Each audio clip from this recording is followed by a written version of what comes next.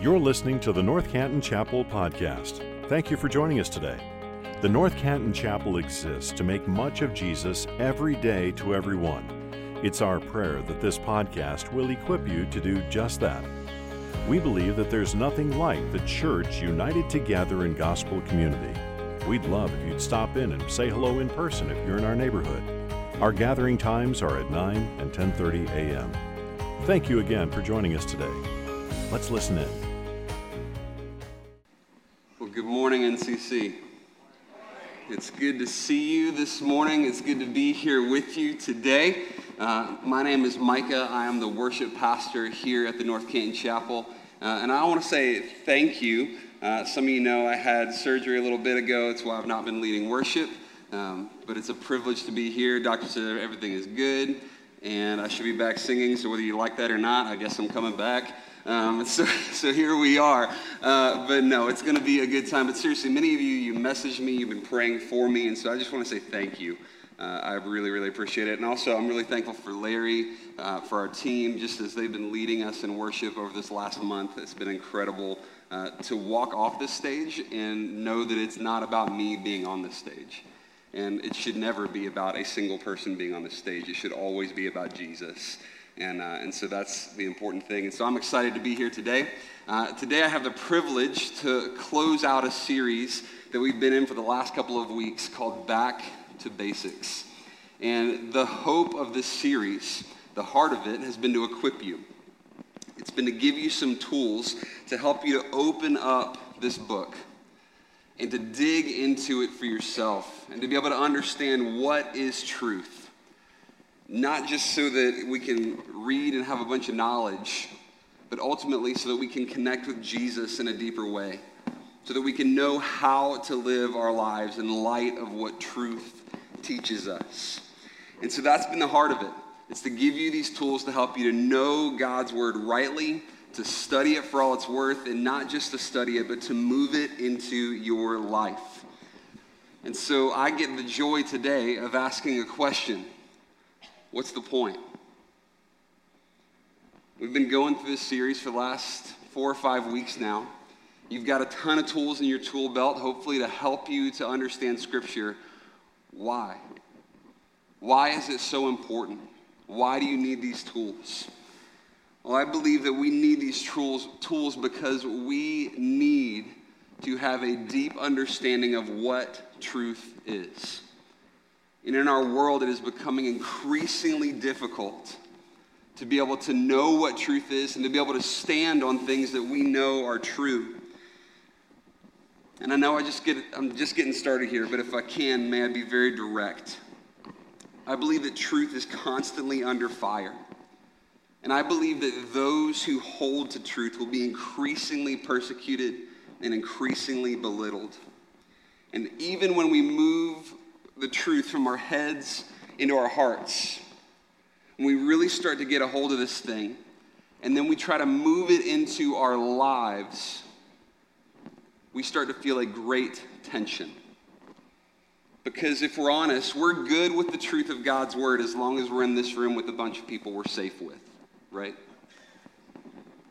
The hard part comes in the everyday places and spaces where we live, work, and play. We have to know truth. But the only way that we can know truth is to dig into it. But oftentimes when we move into these spaces, it can be hard. One of the first times I felt a tension like that, I was a freshman in high school. And I started at a new school, and I was wearing Christian t-shirts every day. Okay, so Christian t-shirts, especially in the early 90s, they had a heyday. Okay, and so like my Christian t-shirts were like the Reese's brand t-shirt that said Jesus, King of Kings, instead of Reese's Peanut Butter Cups. If some of you have that shirt, you just rock it. You just go for it, love it. I had probably a What Would Jesus Do t-shirt for every day of the week. And so some of you know my story, and so you're going, what's going on here? Because I was not saved until college. But I was raised in church, and I was not raised in Christ. And so really what I was doing is I was walking into school, wearing these Christian t-shirts, doing this thing, and I was really letting my t-shirts be a Pharisaical religiosity, if we could say that. It was my religious tradition. I was doing the thing that I thought I was supposed to do because I was a good church kid. I went to church on Sunday, and that's how this thing went. But that all came to a screeching halt one morning when a girl turned around and looked at me in homeroom, and she goes, "Don't you have anything else to wear other than stupid Jesus shirts?" And as a freshman in high school who did not follow Jesus, that still stung a little bit. Why did it sting? It didn't sting because she was coming at Jesus. It stung because she was calling me out on my nonsense. Because see, she'd watched how I lived my life day in and day out, and she knew that the things that I was doing were not lining up with the shirts that I was wearing. And she was calling me out. See, I didn't actually know the truth I claimed to hold to. I just fronted. I just put it out and said, "Hey, I love Jesus. These are my shirts." But really in my heart, I didn't. And my fear for us, church, is that we can live in that spot. When we're in this space, we love Jesus. But when we move out into the world, it becomes increasingly difficult. This is why we must learn to stand on truth. But more than that, we must learn to speak truth in love. Not ignoring truth or shying away from calling sin sin, but we must first seek to love, to build bridges strong enough to bear the weight of the truths that we stand on. But in order to know truth, in order to stand on truth, we must know truth. Because if not, we will be consistently tempted more and more to go with what is easy. We'll say that sin isn't that big of a deal. We'll claim cultural unity over biblical standards. We'll believe the lie that it is unloving to be a Christian and hold to biblical truth. Hear me clearly. If you are in this room and you claim to follow Jesus as your Savior, you do not get to claim that he is your Savior and your King and then ignore the standards that he sets for us in terms of how we should live our lives. We can't just wear Jesus shirts. We've got to know truth and stand on it. When we refuse to do this, here's what we do. We make kings of ourselves instead of Jesus. We act like the people of Israel in Judges 17:6, where it says, "In those days there was no king in Israel, and everyone did what was right in his own eyes." When we refuse to recognize Jesus as king, we will do what is right in our own eyes. And we will reveal ourselves as the treasonous idol factories that we are. We'll call sin everything except for that which it actually is. And we will cave to our desires and to what our culture says is right.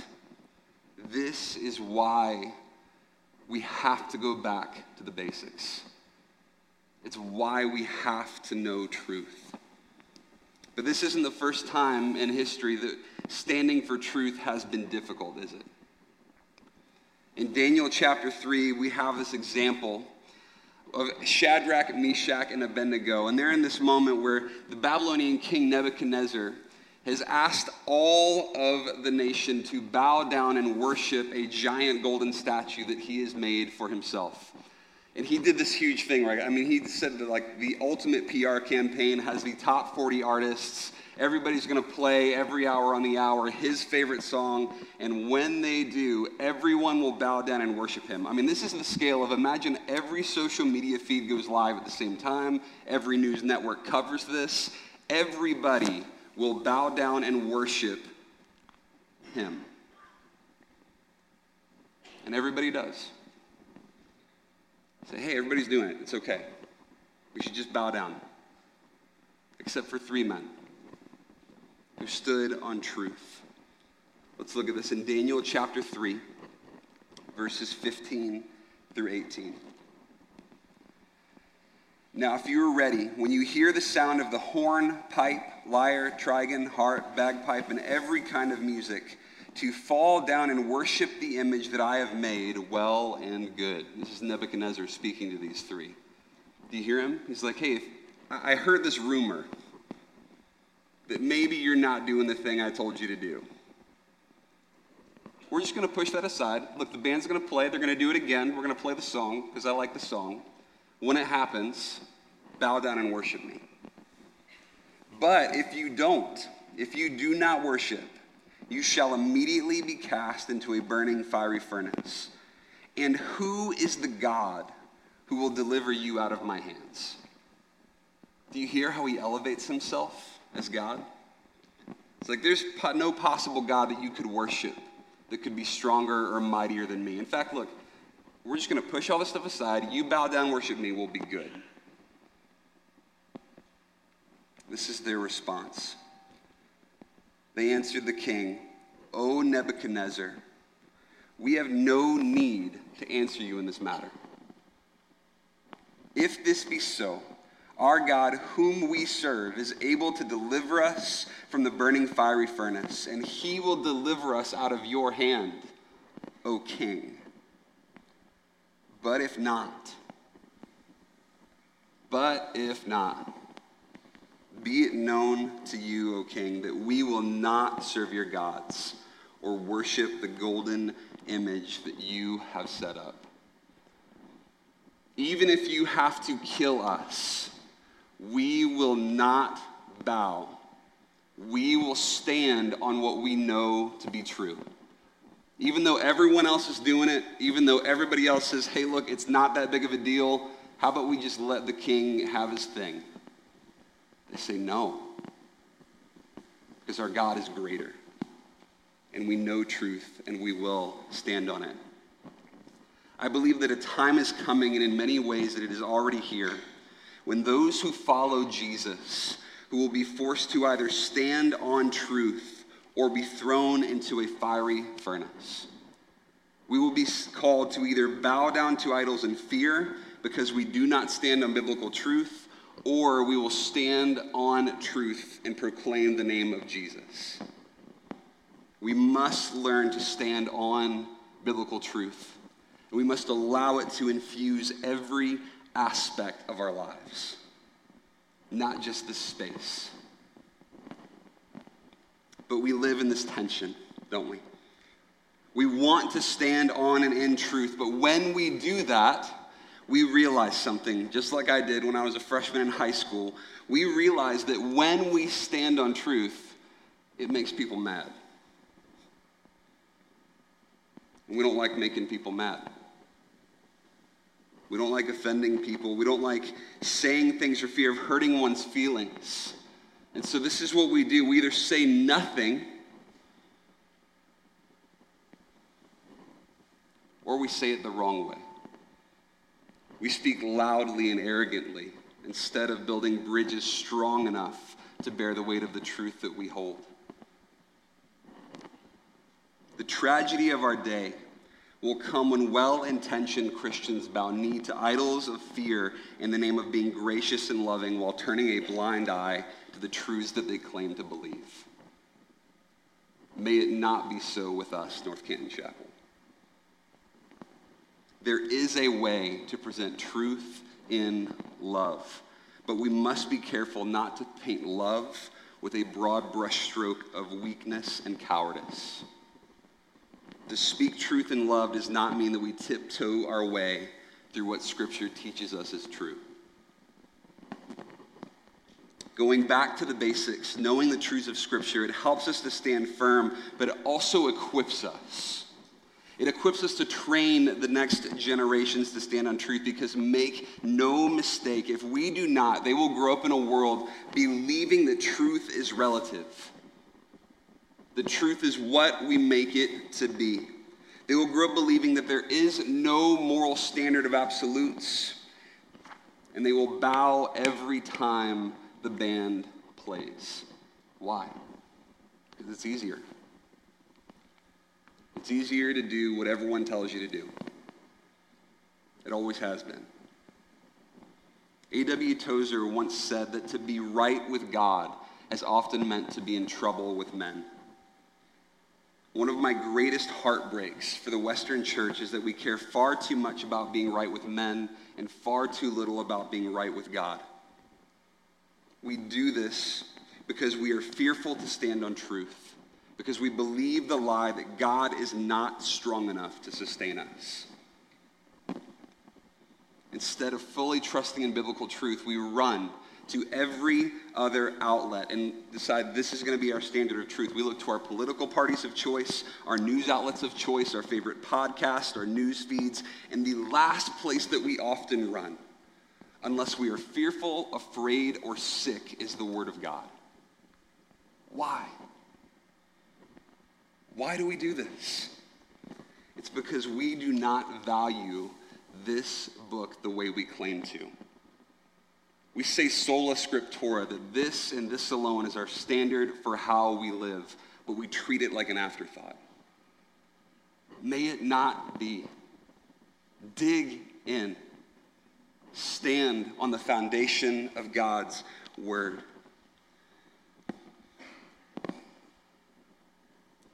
Why do we not do this?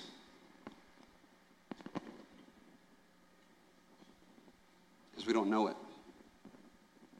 Let's just be honest. We can't stand on what we do not know. And then we begin to make excuses about it, right? We say, well, that's like the pastor's job, right? I mean, that's why, we tithe, he gets paid, something like that. He studies scripture for me and he unpacks it. He does the work, right? That's what this is all about. No. 2 Timothy 3:16 will tell us this. It tells us that Scripture alone can accomplish everything that it needs to accomplish in you. All Scripture is breathed out by God and profitable for teaching, for reproof, for correction, for the training in righteousness, that the man of God may be complete, equipped for every good work.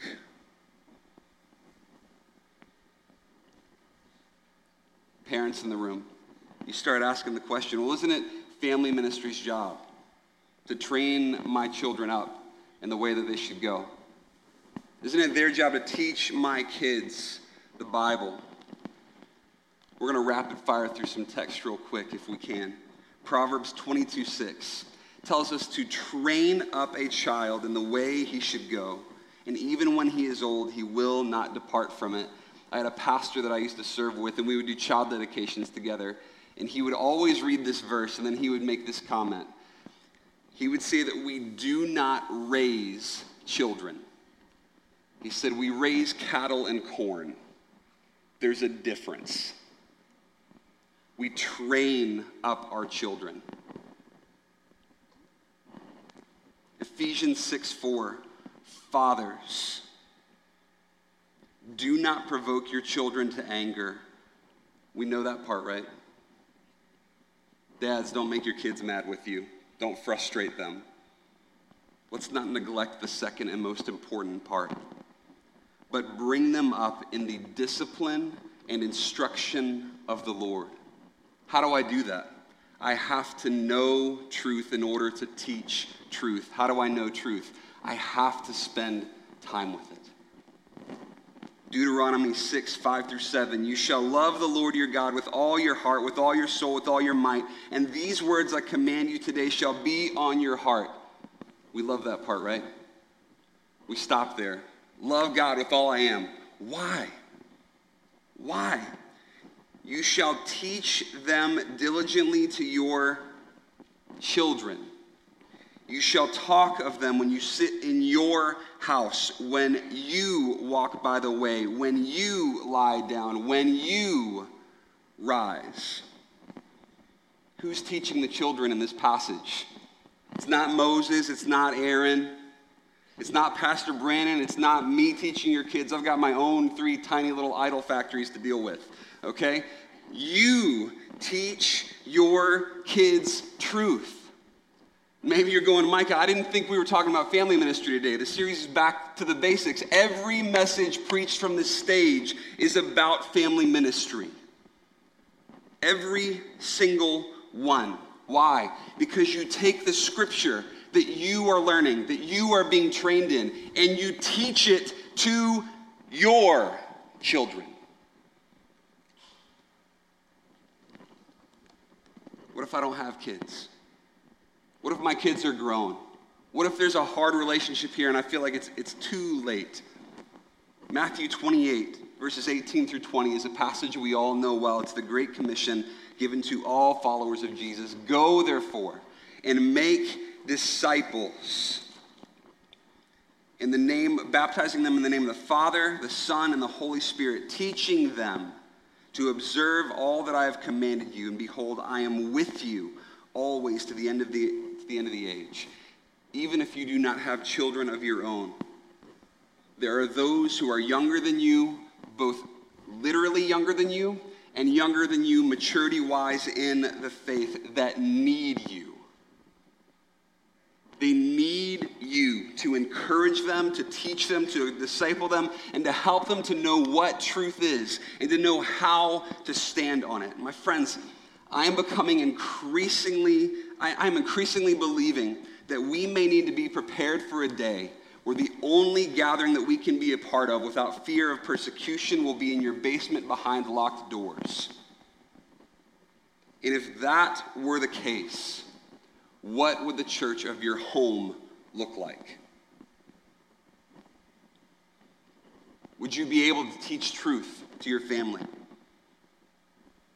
Again, it is not my intention when I say something like that to frighten or to chastise or demean, because I am preaching to myself.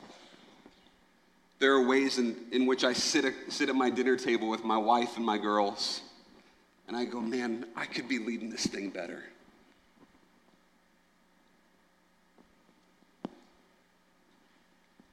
If you're in that space and the Holy Spirit is convicting you of that, may you, like me, let us repent, believe the gospel, and get moving. But here's the rub, okay? Let's just get really honest with the tension that we feel, and I feel it too.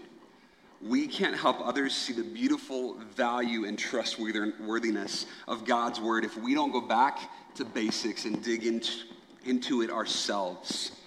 We cannot help someone apply the truth of God's word to their life. We cannot filter all the things that the world throws at us. We don't have 2 feet to stand on if we don't go back to the basics and learn to stand on God's word. You have to spend time in it. You have to spend time in the word of God. To teach truth, we must know truth. To know truth, we must spend time with it. Hebrews 4:12 tells us that the word of God is living and active, that it is sharper than any two-edged sword, piercing to the division of soul and of spirit, of joints and of marrow, discerning the thoughts and intentions of the heart. Why do you think it speaks here of the thoughts and intentions of the heart? Why does the word of God need to do that? Why does it need to cut to those spaces? Scripture also tells us about our hearts in Jeremiah 17:9. It reminds us that the heart is deceitful above all things. What does that mean? It means that your heart will lie to you. My heart will lie to me. And if we can't trust our own thoughts, if we can't trust our own hearts, our own opinions, or our own feelings, if we cannot trust these things unless they are vetted through, combed over, wrung out, and ripped apart and sewn back together by the truth of God's word. It does not matter how I feel about something. If God's word tells me that I should think differently of it, then I default here, not here. Too much of our world is messed up because we have valued our heart over God's heart. May we have the heart of the psalmist in Psalm 119, 160, where he says, I hasten and I do not delay to keep your commands. I seek after you above all else. May we move with an urgency to know Scripture and to follow its commands. We run with urgency to so many other trivial, dead things, and we run from the one thing that can give us life.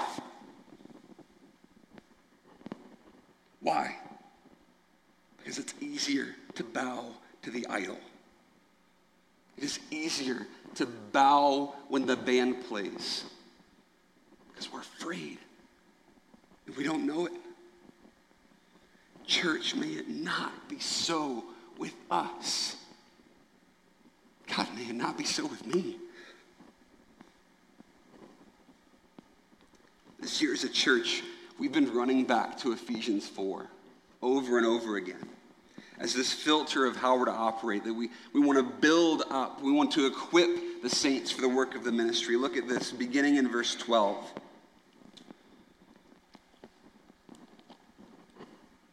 It says, to equip the saints for the work of the ministry, for the building up of the body of Christ, until we all attain to the unity of the faith and of the knowledge of the Son of God, to mature manhood, to the measure of the stature of the fullness of Christ, so that we may no longer be children tossed to and fro by the waves and carried about by every wind of doctrine, by human cunning, by craftiness and deceitful schemes. Rather, speaking the truth in love, we are to grow up in every way into him who is the head, into Christ, so that we may no longer be tossed about by waves of doctrine, so that we can stand on truth, so that we won't be messed up when we have false ideas coming at us, lies about what is true. We will say, no, I know truth, and I stand on it. Why do I know it? Because I've spent time in it. And then we speak truth in love, growing up every way into Christ. One of the great reformers, Martin Luther, said it this way. He said, Scripture alone is the Lord and master of all writing and doctrines on earth. If that is not granted, what is Scripture good for? If it is not Lord and master, what is it good for? The more we reject it, the more we become satisfied with man's books and human teachers.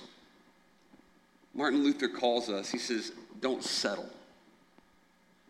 Don't settle. Know truth. Stand on it. As followers of Jesus, we are first and foremost citizens of the kingdom of God. What that means, when you know truth and can stand on the word of God, it means that you are not first your political party of choice and then a Christian. You are not first your ethnicity and then a Christian. You are not first your sexuality and then a Christian. You are not first your occupation and then a Christian. You were bought with a price. You were ransomed by the blood of Jesus on the cross. You are a claimed son or daughter of King Jesus. That is who you are first. Do not believe a lie that you are anything else.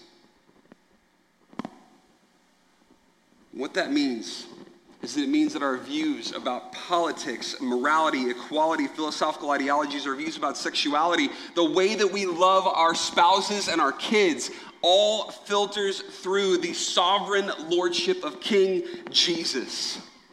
As followers of Jesus, when we choose to view the world through any other lens other than the lens of Scripture, we are guilty of sin and we need to repent.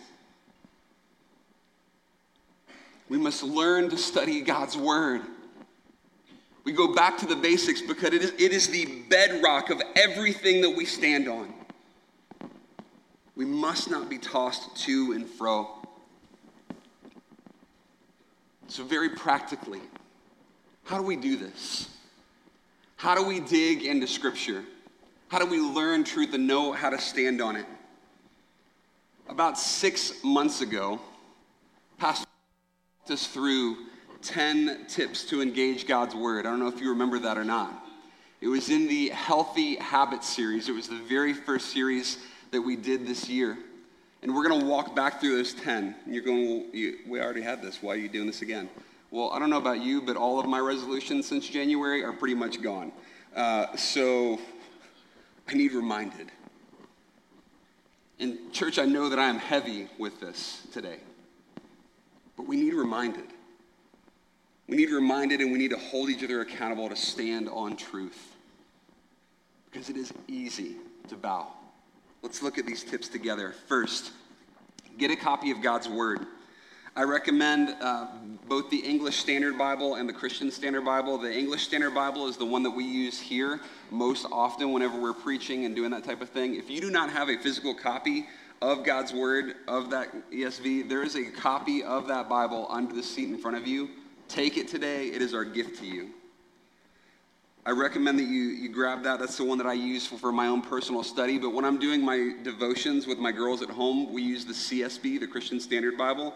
It's just a little bit easier for where my girls are right now in terms of readability and understandability. And so if you don't have a copy, grab one. But get a physical copy of God's Word. Okay, don't just rely on your app. Your phone will die. Your battery will be shot. You'll want a real book. Okay? I also just like the way books smell, but that's the weird thing about me. So number 2, I know I just said don't rely on the app, but number 2, download the YouVersion app. Why? Why not? We have so many other things scrolling through our screens that are trying to scream at us, hey, this is true. Have the one thing that you know is true on there. Get it, have it easily accessible, use it, read it. Okay, it's packed with devotional reading plans. It's a great tool. Number 3, find a consistent time and place to study the Word of God. Find a consistent time and place. Some of you are morning people. Some of you are not. Both are okay. All right? Both are okay. What I would encourage you to do is pick a time that you're going to be able to read God's Word without distraction. That's also another reason I use the physical Bible, because I am way too ADD to be digging through everything all the time on my phone. Too many notifications, it distracts me. But this is what I would say with this. Put it on your calendar. Like you have a lunch meeting with someone. Like you have a meeting with the CEO. Okay? If you don't have a CEO, pretend you do. Just go here with me, okay? But if you had that meeting, and CEO calls you this week and he says, hey, I want to meet with you Thursday morning at 6 a.m. You'd set 3 alarms. You'd lay your clothes out the night before. You'd go through everything you needed in your work for the last quarter to make sure you were up to date on everything that guy wanted to know or that girl wanted to know. And you would come to the table prepared. The appointment that you keep with God's Word is more important than that meeting. Keep it. Put it on your calendar. Set the alarm. Do it. Number 4, before anything, pray. Pastor Dave walked us through this in such a beautiful way last week. It's easy to rush into the text. It's easy to just dive in and you're like, okay, I got to get into this thing today. I've got to do it. Breathe, slow down, pray. Say, God, would you give me understanding? We learned in our Holy Spirit series, one of the things the Holy Spirit does is he illuminates God's Word for us. He helps us to understand truth. Ask him to do that. Number 5, settle into a book. Okay, this is what we're doing this summer, right? You can read the book of 1 John in about 10 minutes. The entire book. In fact, I'd recommend that as we're doing this series, spend once a day and just read it. Read the book. The reason that we're taking this time this summer is because we really want to dig deep and learn, just unearth it, mine it, really dig through it. One of my goals for this past year is I set a goal to read through the Bible in a year. Some of you are doing that YouVersion plan with me. And so I've been doing that, but there's also times when you need to slow down and just dig into the book that it takes you 10 minutes to read and you need to spend some time there. That's what we're doing this summer. So if you don't have one of those 1 John journals, this is just the plug. Grab one, right? Number 6, practice, reap. Read, examine, apply, pray. Again, we're not going to spend a lot of time here. Go back and listen to the message from last week. But take the time to use this Bible study method. Read, examine, apply, pray. Throughout the 1 John series, one of the things that we're doing on Facebook is earlier in the week, Pastor Brandon is going to use this method and walk through the passage he is preaching on Sunday. We're doing that every week before Sunday. Okay, and so hop on there. You can watch him do that. You can do that with him. And it's just another great way to dig into this together. So use that method. Number 7, ask basic questions. Basic questions. What is God saying? What does he want me to do about it? Great place to start. Another question for yourself might be, who could I talk with about this passage today? Who could I talk with about this passage? Talk about what you're learning. Here's another one. If I were to recap this passage to a group of kindergartners, how would I do it? It gets your brain in a different space. It forces you to think through the book in a different way than you normally would. Number 8, get some simple tools. A tool that I love, it's maybe not simple, but it's one that I love. It's the ESV expository commentary set. It's really, really deep. But get yourself a good commentary set that you enjoy, that you love. An ESV study Bible is a great tool. And then also for some of you who are like Charles Spurgeon nerds, I just got to throw out, there's a Charles Spurgeon study Bible where he kind of puts all of his preaching notes along in there, and you can study along with him. And I'm a nerd, and so if you want to be a nerd with me, grab that one too. Number 9, go with someone. Talk about what you're learning. Do it together. One of the great things about the YouVersion app is that you can invite people to your reading plans, and you can do those together. If you haven't done that, do that. Hop into a community group, hop into a study group, or one of our Bible studies here at NCC. There are loads of ways to go together into God's Word, and it's better that way. It's been said that if you want to go fast, go alone. If you want to go far, go together. If you want to go fast, go alone. If you want to go far, go together.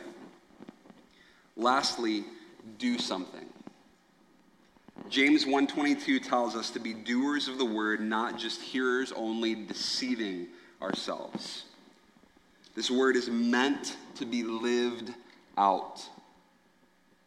We don't just study it to fill our minds. Jesus had some pretty interesting things to say to the guys that did that.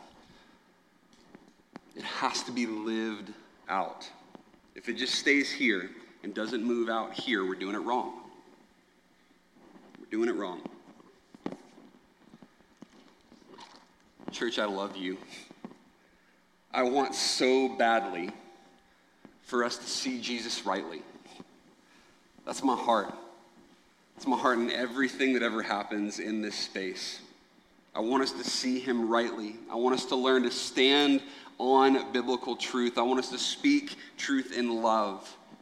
That we would daily gospel ourselves, that we would repent, that we would proclaim the gospel. But the only way that we can do those things, the only way that we can stand on truth is to know truth. And the only way to know truth is to actually spend time with it. To be able to study the Word of God is a remarkable privilege. We don't treat it that way because we can download it on our phones. It's become so common that at some moments, we've let it lose its sacredness. The fact that God gave us his word is a grace we do not deserve. The fact that we can open this book and God has given it to us as a way to know and understand what truth is. What an incredible grace. Maybe it's a stretch, but I love that we talk about the Word of God being a grace, and John chapter 1 says that the Word became flesh and dwelt among us, that Jesus lived among us, and that he showed us a greater grace than anything we could ever know by giving his very life for us. And so today we're going to close our service with a time of communion. The band's going to come. And as you came in, you should have received, if you wanted to pick that up, you could have picked up the communion elements. There's 2 lids there, just very practically. There's a small one on the top that's got the bread underneath it, and then another one that's got the juice.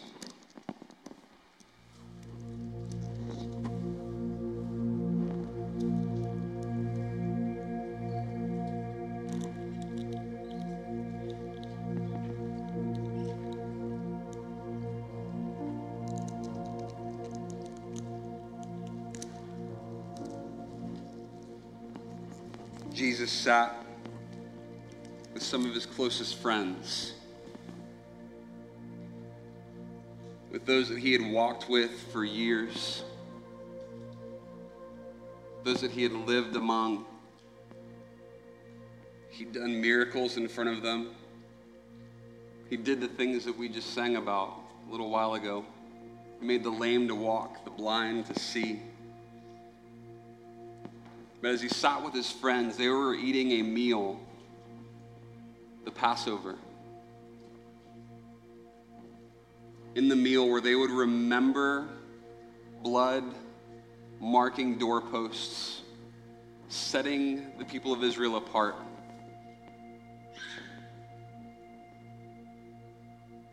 Jesus, as the Lamb, was breaking bread, was drinking from the cup. I've often wondered what went through his mind that night. I've often wondered, like, the human side of Jesus, right? Like, doing this with his closest friends, what does he think?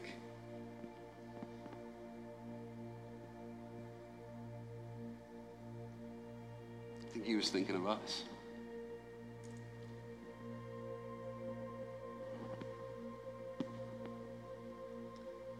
On the night that Jesus was betrayed, he sat with his closest friends. He took the bread. He said, "This is my body that will be broken for you. Take and eat until I come again."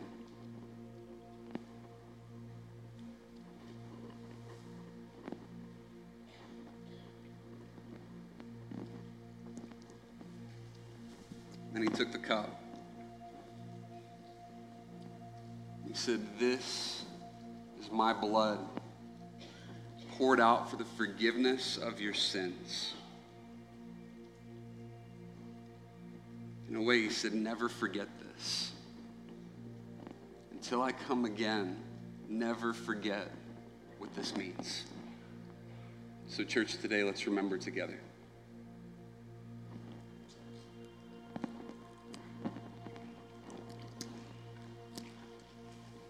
Let's pray. God, we thank you for the graces that we remember today, for the grace of your word, that you would give us your word as truth that we can understand and know, for the gift of Jesus, for his broken body and his blood poured out. So today we stand in this space and we just say, God, we need you. We're thankful for your grace. We're thankful for these gifts that you have given us because you long for us to know you, to walk with you. You made a way. We love you. Thank you so much for loving us. It's in the strong name of Jesus we pray together and we say, amen. Thank you for listening to this episode of the North Canton Chapel Podcast. If this ministry has blessed you in any way, please share this episode with your friends or spread the word on social media. If you subscribe and leave a 5-star review, it goes a long way to helping us make much of Jesus every day to everyone who hears these podcast episodes. You can also donate to this ministry at ncchapel.com/give. Thanks again for joining us. May you go out into your places and spaces, making much of Jesus every day to everyone.